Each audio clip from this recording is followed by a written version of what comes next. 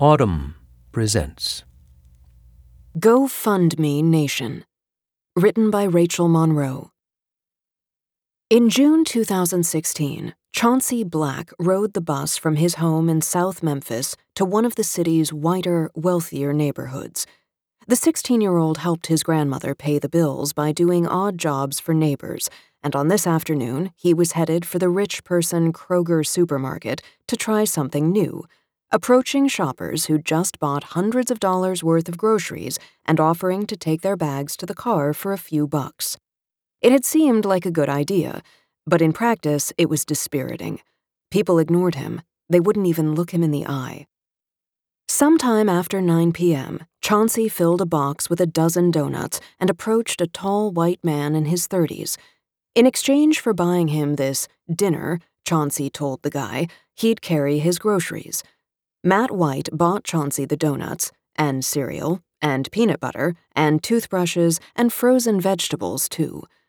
All the while we talked, and he told me how he makes straight A's in school and is trying to get a job to help his mom pay rent, Matt posted on Facebook the next day. Matt drove Chauncey, and the sacks of groceries, home. When we got to his house, I was truly humbled. He wasn't kidding. He and his mom had nothing, Matt wrote. I thought I was going to cry. As we unpacked the food into their kitchen, you could see the hope coming back into Chauncey's eyes. He knew he wasn't going to be hungry. He looked like a kid again. Like Chauncey, Matt was born and raised in Memphis, albeit in a different milieu. He was the son of a successful medical malpractice attorney and a homemaker. In 2008, when Matt was in his early 20s, his father was diagnosed with cancer. 3 months later, he died. Matt says he spiraled out of control. I had no Lord anymore, he told me. He had a day job in the music industry and dealt party drugs at night. One morning after a bender, Matt said, he nearly ran his car off the road and, believing he'd been saved by divine intervention, decided to offer his life up to God. In this chance encounter with a teenager, Matt again felt the stirrings of the Holy Spirit. He was certain he was doing God's will when his Facebook post began racking up shares and likes. Strangers offered Chauncey's family furniture, food, and an air conditioner. And then someone suggested that Matt start a GoFundMe page for Chauncey. Matt called the campaign Chauncey's Chance and set its goal at $250, enough to buy a lawnmower so Chauncey could start a landscaping business. Within a few hours, he'd hit the target. By the end of the night, the fund had doubled, and then it quickly doubled again. Watching the money grow was intoxicating. Matt wondered how long the explosion of charity would last. 6 years before Matt's fateful shopping trip, GoFundMe was founded by two young viral marketing specialists named Brad Damphouse and Andy Ballister.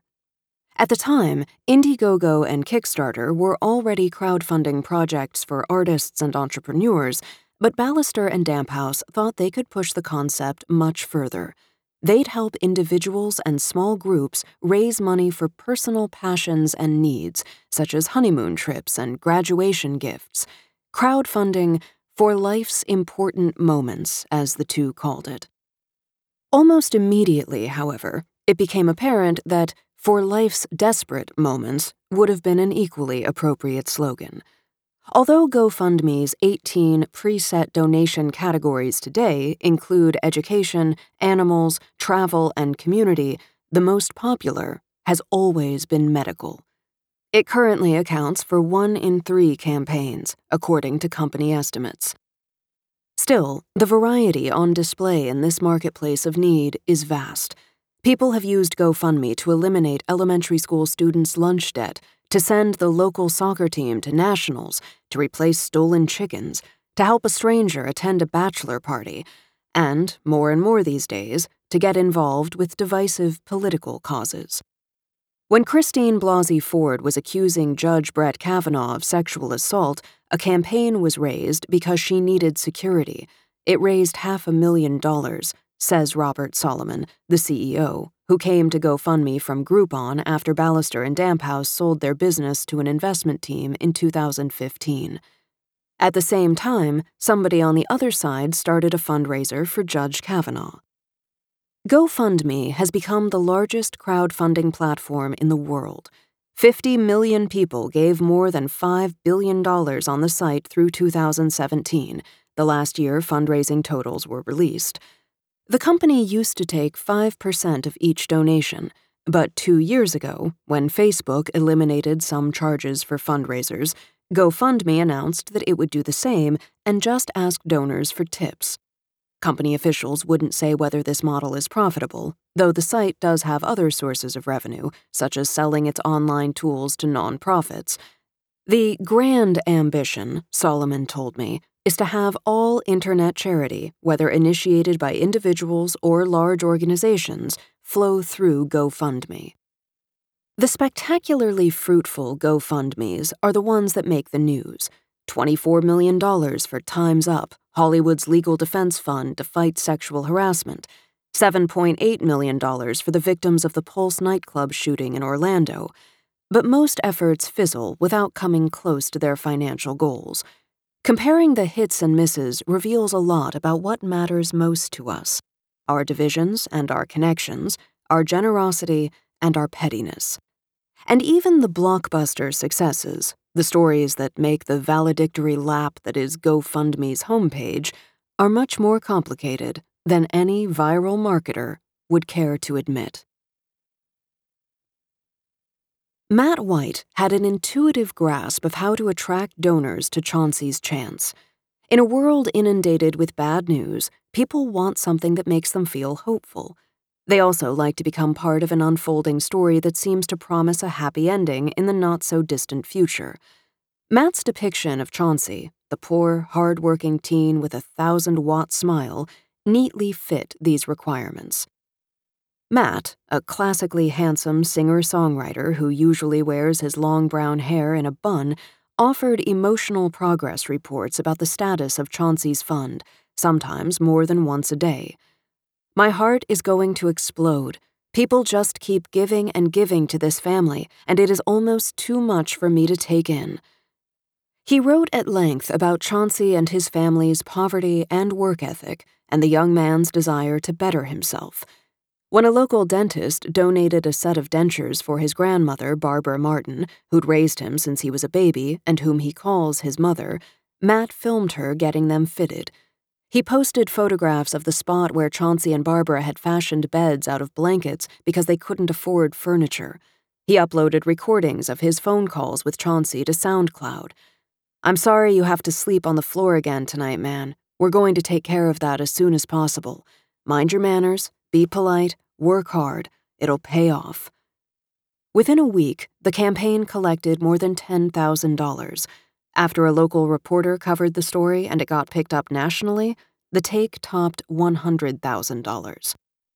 In the heady first weeks, when the money was pouring in, Matt learned more about Chauncey's situation from Barbara, namely, how his birth mother had struggled with addiction, leading Barbara to take custody of Chauncey and 6 of his siblings.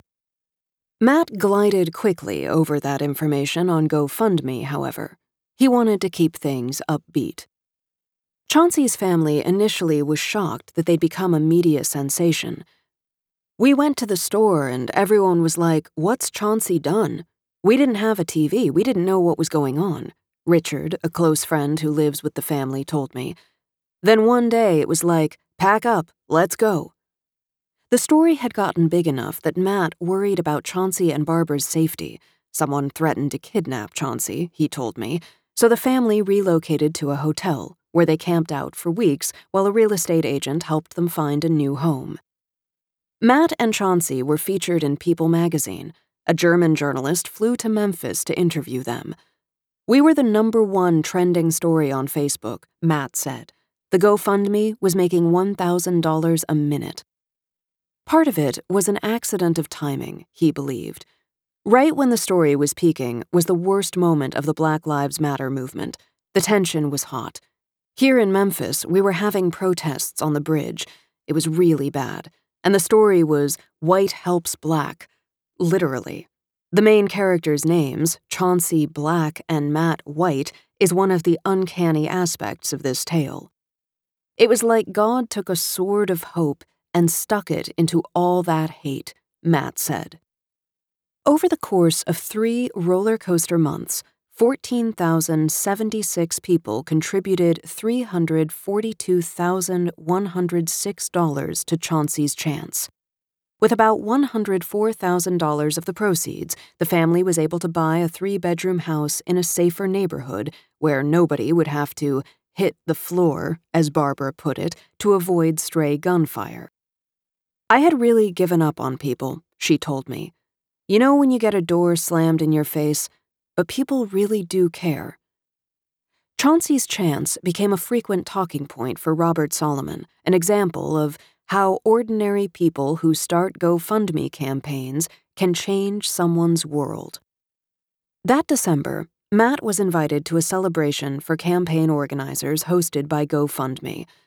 He mingled with a man who'd raised $384,285 for an elderly paleta seller in Chicago, as well as a survivor of the Pulse nightclub shooting. Matt was inspired by the room full of people extolling empathy and connection and the power of a single good deed. He'd always wanted to be of service to his community, but had never quite known how. With GoFundMe, he thought he might have found his calling. GoFundMe campaigns that go viral tend to follow a template similar to Chauncey's Chance. A relatively well-off person stumbles upon a downtrodden but deserving other and shares his or her story.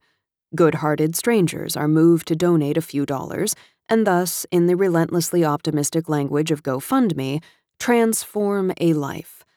The call and response between the have-nots and the haves poignantly testifies to the holes in our safety net and to the ways people have jerry-rigged community to fill them. In an era when membership in churches, labor unions, and other civic organizations has flatlined, GoFundMe offers a way to help and be helped by your figurative neighbor. What doesn't fit neatly into GoFundMe's salvation narratives are the limits of private efforts like Matt White's. GoFundMe campaigns blend the well-intentioned with the cringeworthy, and not infrequently bring to mind the white savior industrial complex, the writer Teju Cole's phrase for the way sentimental stories of uplift can hide underlying structural problems. The white savior industrial complex is not about justice, Cole wrote in 2012. It is about having a big emotional experience that validates privilege. After Chauncey, Matt kept creating GoFundMes. He likened his work to a ministry. God has given me so much revelation, I can look at a GoFundMe campaign and tell whether it's going to activate within someone the key to unlock the gift of giving. I have a sixth sense for it. He collected more than $36,000 for a blind Vietnam War veteran, the Can Man, who turned out to not be a veteran after all. Matt blamed the falsehood on a genetic disorder that left the Can Man with traumatic hallucinations, so severe that they would appear no different from reality. He told me that he offered to return donations, but no one asked for a refund. Next, he took on a single mom and her 2 kids who were living out of their car in Arizona. That campaign raised $6,335, a sixth as much as the Can Man fundraiser had. When the money wasn't enough to get the family back on their feet, Matt launched a second campaign for them. That one raised half as much as the first. He said he's fallen out of touch with the family, but hopes they're doing well. Matt's relationship with the Blacks grew strained over time. He worried that Chauncey was getting too puffed up from all the attention, and he was disappointed that he hadn't transformed the teenager's life as much as he'd hoped to. Chauncey dropped out of high school midway through his junior year, blaming an injury that damaged his eyesight. By then, Matt knew that the straight A's he had touted in his first Facebook post were something of a mirage. The school principal pressed teachers to inflate grades, Chauncey told me, and Barbara said her grandson was too busy hustling to put food on the table to be more than a middling student.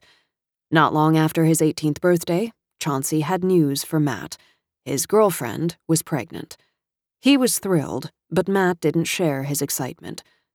I tried to influence their lives, but that culture, "It's just something else," he told me.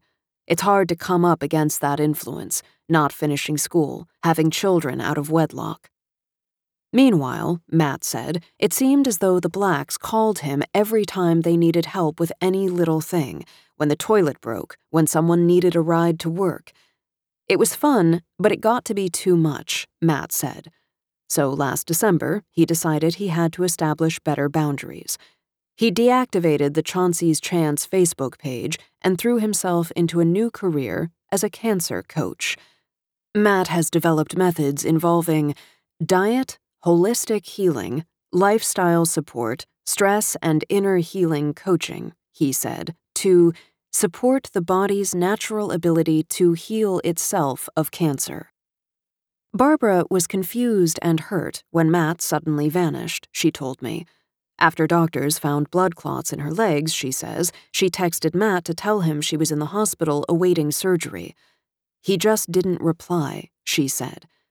Matt told me he never received the texts and that he'd taken Barbara to the hospital for this condition at least 3 times before the surgery. Layla and Richard Roy married in 2016, drawn together in part by their shared experiences of ill health.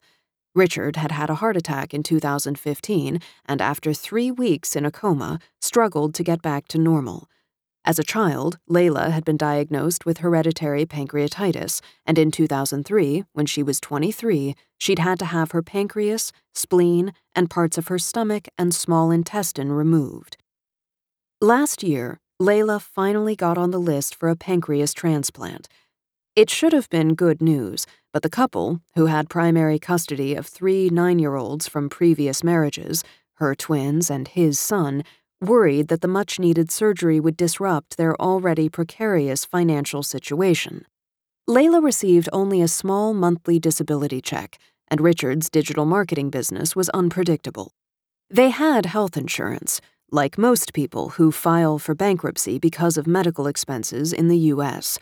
The problem was the high out-of-pocket costs of Layla's recovery, especially because Richard would have to take some time off to care for her.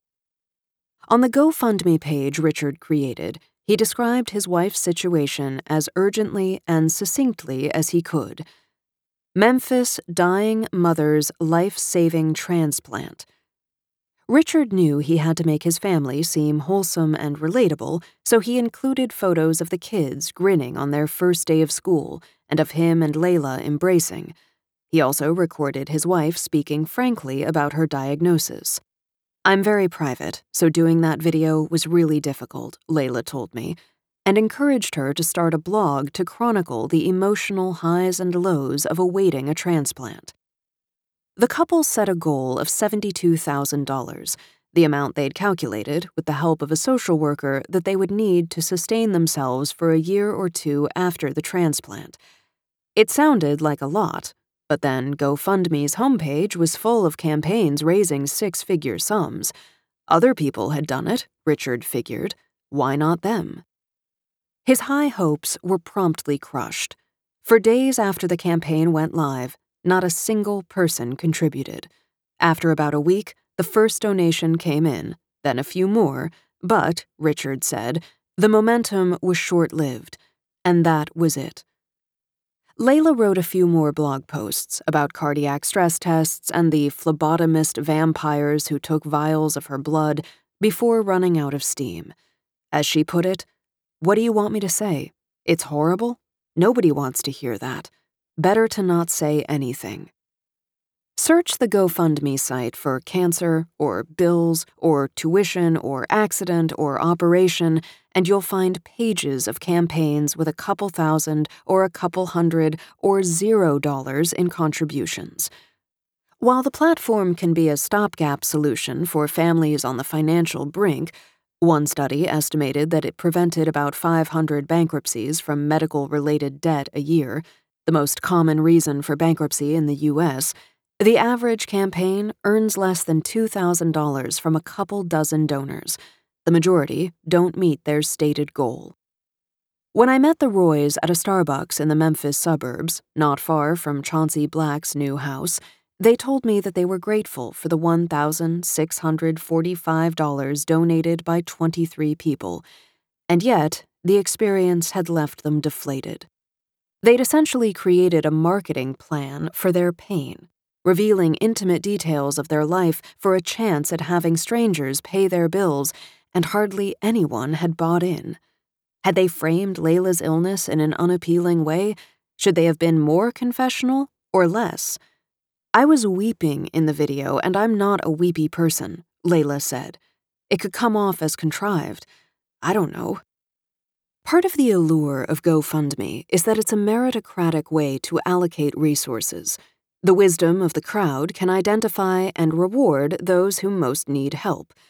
But researchers analyzing medical crowdfunding have concluded that one of the major factors in a campaign's success is who you are and who you know, which sounds a lot like getting into Yale.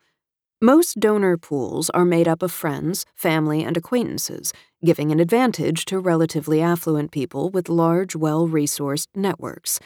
A recent Canadian study found that people crowdfunding for health reasons tend to live in high-income, high-education, and high home ownership zip codes, as opposed to areas with greater need. As a result, the authors wrote, medical crowdfunding can entrench or exacerbate socioeconomic inequality. Solomon calls this hogwash. The researchers made assumptions based on limited data sets, he said, adding that GoFundMe could not give them better information because of privacy concerns. The Roys did not have a robust social media network, or a real-life one for that matter. A native of England, Richard has no family nearby, and his wife's only relatives are her aging mother and a sister. Layla had deleted her Facebook account not long after her twins' premature birth, a tense, precarious time when vague well wishes and likes from acquaintances only made her feel more alone. Richard worked from home and had only a couple hundred Facebook friends. Maybe if he worked for a large local company and I worked for a large local company, maybe if we were churchgoers, that's another network, but I don't go to church and he doesn't either, Layla said. I have been told explicitly by social workers that you should go to church just to network, but I try not to be a hypocrite. What's wrong with you also influences whether you score big with medical crowdfunding, according to the University of Washington at Bothell medical anthropologist Nora Kenworthy and the media scholar Laura Berliner, who have been studying the subject since 2013. Successful campaigns tend to focus on one-time fixes, a new prosthetic, say, rather than chronic, complicated diagnoses like Layla's. Terminal cases and geriatric care are also tough to fundraise for, as are stigmatized conditions such as HIV and addiction or obesity-related problems. It's not difficult to imagine that people who are traditionally portrayed as more deserving, who benefit from the legacies of racial and social hierarchies in the U.S., are going to be seen as more legitimate and have better success, Kenworthy told me. At the same time, the ubiquity of medical crowdfunding normalizes the idea that not everyone deserves health care just because they're sick, she said. It undermines the sense of a right to health care in the U.S. and replaces it with people competing for what are essentially scraps. As Layla's GoFundMe sputtered out, Richard grew to resent the people raising tens of thousands for sick pets. At his lowest moments, he wondered whether the campaign would have been more successful if Layla had been a cat.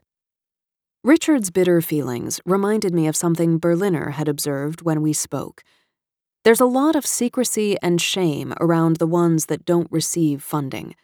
If it's a way to perform need, how must it feel to put yourself out there and not receive anything in return? Layla is still waiting for a new pancreas. I don't like to show weakness, she told me. Unfortunately, with GoFundMe, you have to. I suppose if I'd been one of those people who found an abandoned hedgehog and created a backyard sanctuary for hedgehogs and asked for $50 and got $100,000, I'd be super happy with GoFundMe. But all I've done is expose myself. In late July, a few miles outside El Paso, Texas, a couple hundred people gathered under a white tent that was barely cooled by feeble, portable air conditioners. They were there for a symposium on border issues hosted by the man behind GoFundMe's biggest ever fundraiser, an Iraq War veteran and triple amputee named Brian Kolfage. The event had the feel of a smaller, sweatier Trump rally. A man in a seafoam green Trump Golf Club polo mingled with a woman in a pale pink MAGA hat. The atmosphere was gleefully triumphant. "Welcome to the wall," a grinning man boomed every time a new group entered the tent. The star of the day was a fence made of steel slats sunk into a concrete foundation that climbed up a 30-degree slope, dead-ending into the side of the mountain. On the other side of it was Mexico. Millions of dollars raised on GoFundMe had been spent to build this border barrier on private land in Sunland Park, New Mexico. The gathering had drawn donors and right-wing celebrities. At a buffet lunch, former Kansas Secretary of State Chris Kobach spoke with a Border Patrol agent about a child who had died in custody, and the former Trump strategist Steve Bannon posed for selfies with fans. The next day, Donald Trump Jr. would show up in a limo to speak about his father's re-election campaign. Outside the tent was a lemonade stand manned by another GoFundMe entrepreneur, a gap-toothed 7-year-old who wore a silver necklace that read "Build the Wall" in Hebrew. The boy, Benton Stevens, had briefly become famous in February when his pro-Trump hot chocolate stand made the national news. His mom, Jen, channeled the attention into a GoFundMe benefiting Kolfage's border wall that raked in more than $20,000. This afternoon, Jen told me that she suspected that Kolfage had been discriminated against by GoFundMe. "I think he had a harder time than the Me Too movement, if you know what I mean," she said darkly. Kolfage, however, was in high spirits. Posing for photographs next to the wall, he had nothing but praise for GoFundMe. "They were very good to us," he said. Later, during presentations, speakers called immigration an invasion and an infection. On one panel, the project's construction manager, Foreman Mike, compared the building of the wall to a mini D-Day. "Immigrants," he said, "are coming here to do damage. They're coming here to steal your money. It's gotta stop. You people, the American patriots, are the ones that are leading this charge. This is the firing of the first shot." 1 week later, a man who would tell police he was targeting Mexicans gunned down 22 people with an assault rifle at the Cielo Vista Walmart in El Paso, a 25-minute drive from the wall built with GoFundMe dollars. Kolfage's record-breaking campaign began with frustration.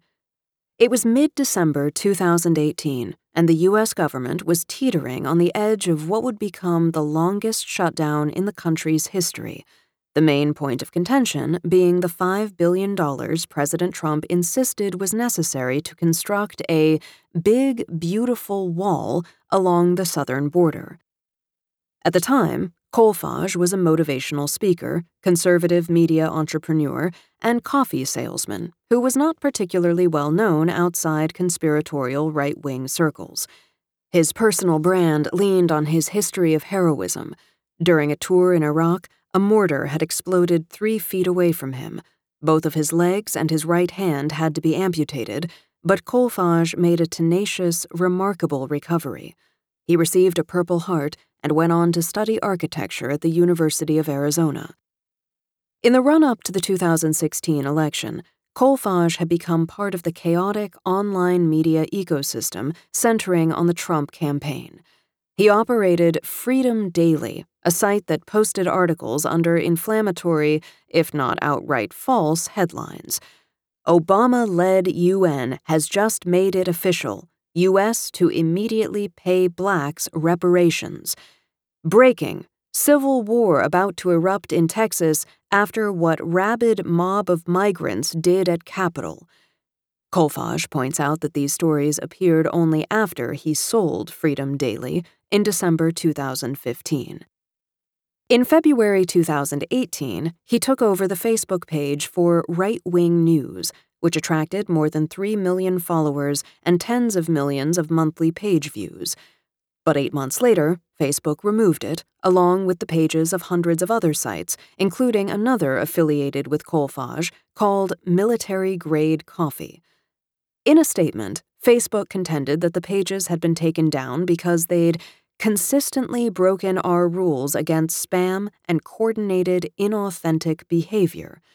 Some of the pages had used fake accounts to build traffic, the company asserted, while others were ad farms using Facebook to mislead people into thinking that they were forums for legitimate political debate.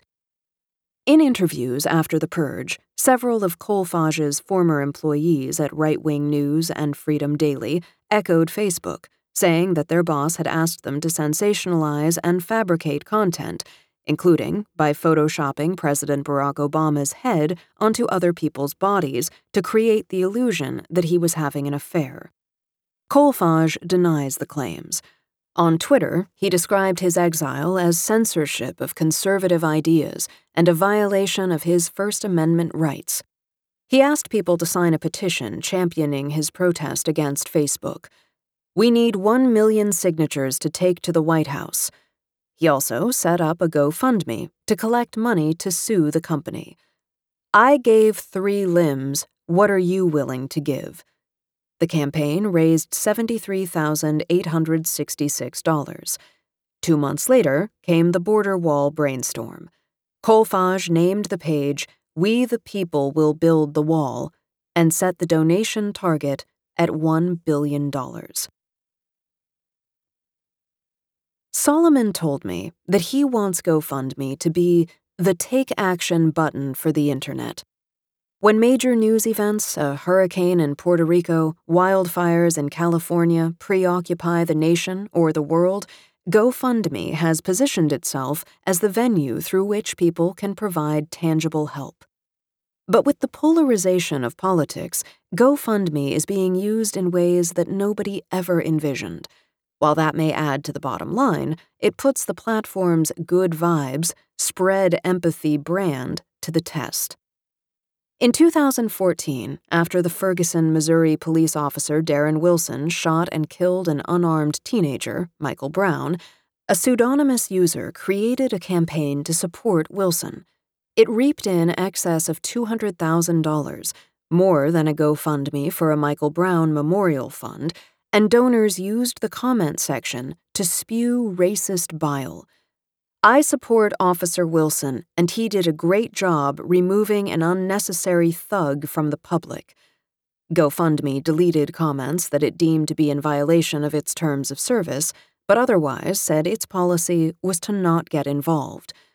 Much like Facebook and Twitter, GoFundMe is an open technology platform that allows for the exchange of ideas and opinions. Yet what it means to be an open technology platform is evolving for GoFundMe, along with the other prominent social media players. A few months after the Brown and Wilson fundraisers made the news, the company changed its terms of service to forbid campaigns in defense of formal charges or claims of heinous crimes, violent, hateful, sexual, or discriminatory acts. Later that year, when a GoFundMe was set up for Michael Slager, a South Carolina police officer who shot an unarmed black man in the back, the company eliminated it within a day.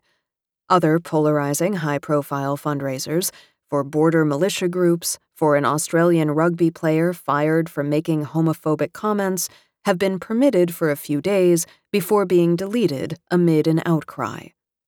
Campaigns funding abortions were briefly banned, but now are allowed. Earlier this year, the company ousted anti-vaccination fundraisers for violating its policy against spreading misinformation, but campaigns on behalf of other questionable medical treatments, from stem cell injections for spinal cord injuries to homeopathic cancer care, remain active. As for the GoFundMe wall campaign, it reportedly caused strife within the company. In private online chats, employees vented to one another and tried to build a case that the fundraiser violated the terms of service. But ultimately, GoFundMe decided that We the People Will Build the Wall was in compliance with its rules. The wall campaign eventually amassed $25 million from more than 200,000 donors. As it was gaining traction, Colfage flew to Washington, D.C. right before Christmas 2018 to meet with Bannon and members of the House Freedom Caucus. At the townhouse that serves as Bannon's personal headquarters, Bannon explained to Colfage that donations to the government couldn't be earmarked for a specific purpose, like, say, the wall. I said, "Are you sure your folks just want to write a check to the general fund?" Bannon told me. Colfage toyed with the idea of giving the money he'd collected so far to someone else, a charity that helped kids, the Shriners. But Bannon had a different notion. What if Colfage put together a team to build the wall himself on non-government land? Doing so would sidestep the legal issues. It would also be a way to emphasize private enterprises' superiority over wasteful public programs. It was an off-the-cuff idea, Colfage told me, and everyone was like, yeah. He registered a nonprofit called We Build the Wall, with Bannon as the advisory board chair. GoFundMe allowed Colfage to change the terms of his campaign, although he'd have to contact the 200,000 contributors individually and ask them to opt in to the new mission. After the opt-in period was over, the account dipped to $14 million. Not because a large number of donors rejected the revised plan, Colfage said, but because people couldn't be reached. Meanwhile, Bannon helped recruit other notable Trump-adjacent figures to the cause. Soon, the board of We Build the Wall included Kobach, who just lost the election for governor in Kansas, Tom Tancredo, the immigration hardliner who had dropped out of the gubernatorial race in Colorado, and the swaggering, cowboy-hatted David Clark, who'd recently resigned as the sheriff of Milwaukee. Critics of the crowd-funded wall continued to dismiss it as a joke or a scam. "Shocker, the GoFundMe campaign to build the wall is a bust," ran a Daily Beast headline, until, on Memorial Day, Kobach went on Fox News to announce that the first section of the wall was almost done. On social media, Colfage announced a massive wall party for our donors, as well as live cameras so you can watch the illegals try to scale it and fail. The construction of the half-mile, 20-foot-high barrier almost immediately faced legal challenges. The mayor of Sunland Park said that the group initially lacked the necessary permits. The construction also ran into trouble with the International Boundary and Water Commission, the federal agency charged with maintaining the border. The ongoing conflicts didn't dampen the campaign's appeal. After the half-mile section of wall was built, Colfage updated the campaign. "We are about to surpass the liberal Me Too movement for the largest GoFundMe ever," he wrote. "Theirs was funded by Hollywood celebs, ours American patriots. Let's get it done." The GoFundMe wall so far covers less than 1% of the border, and significantly extending it won't be easy. Most of the land abutting Mexico is controlled by the federal government, and in states like Texas, where the borderlands are largely in the hands of private entities, landowners, including Republicans, have resisted the intrusion of a wall. But by at least one standard, the wall campaign has been a rousing success. Colfage has claimed that it netted him 3.5 million email addresses, a treasure trove for political fundraising, and one that's already been used to solicit donations to Kobach's 2020 Senate campaign. This spring, after I reached out to Matt White, he decided to reconnect with Chauncey and his family. He arranged for us all to meet in July at the Blacks' new home, where several of Chauncey's brothers and friends chatted in the living room while Barbara bustled around the kitchen. Matt manned the grill, and as he flipped burgers in the backyard, he told me he'd been wounded when people insinuated that he'd profited from his discovery of Chauncey. Matt had received a trust after his father died, and he'd decided to set up something similar with the GoFundMe donations. Overseen by an attorney, the trust is intended for big-ticket items such as education, vehicles, and work equipment, Matt said, but Chauncey and Barbara occasionally have gotten permission to use it for living expenses.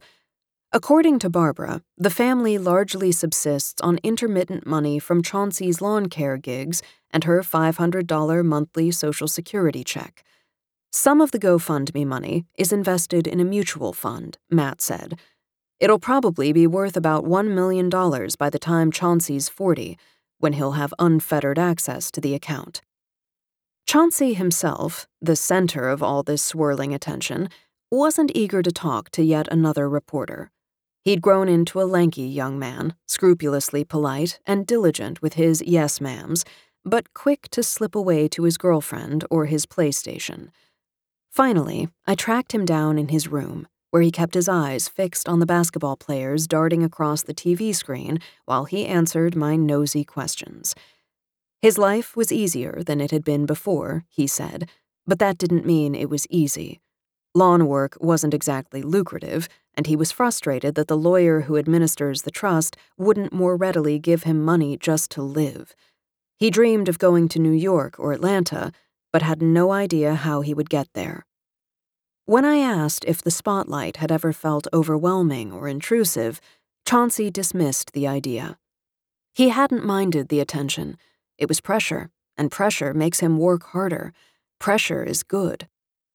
While the blacks appreciate the fact that their new neighborhood is safer and quieter than their old one, they don't always feel welcome. "We're the only black boys around here," Chauncey's friend Richard told me. "Anytime something's going on, the sheriff is riding past, stopping by." In particular, Chauncey would tell me 2 months later, they'd had problems with a white neighbor, a man whom Chauncey blames for getting him arrested twice this summer, once for misdemeanor assault and once for reckless endangerment after the police searched the house and found a gun. Formal charges haven't been filed in either of the cases, which, according to Chauncey, are based on lies. Recently, he said, his family had begun to consider moving. After visiting Chauncey and Barbara that July afternoon, Matt and I drove back to my hotel. During the ride, he told me that people still ask him to create GoFundMes. They think I have the Midas touch. He usually declines, but every once in a while, the Holy Spirit falls on him and he agrees, he said, though mostly, he just sends a gift card. Because GoFundMe can go viral, and that makes things difficult. If you enjoyed this production, find the best long-form articles read aloud in the Autumn app, available now for iPhone.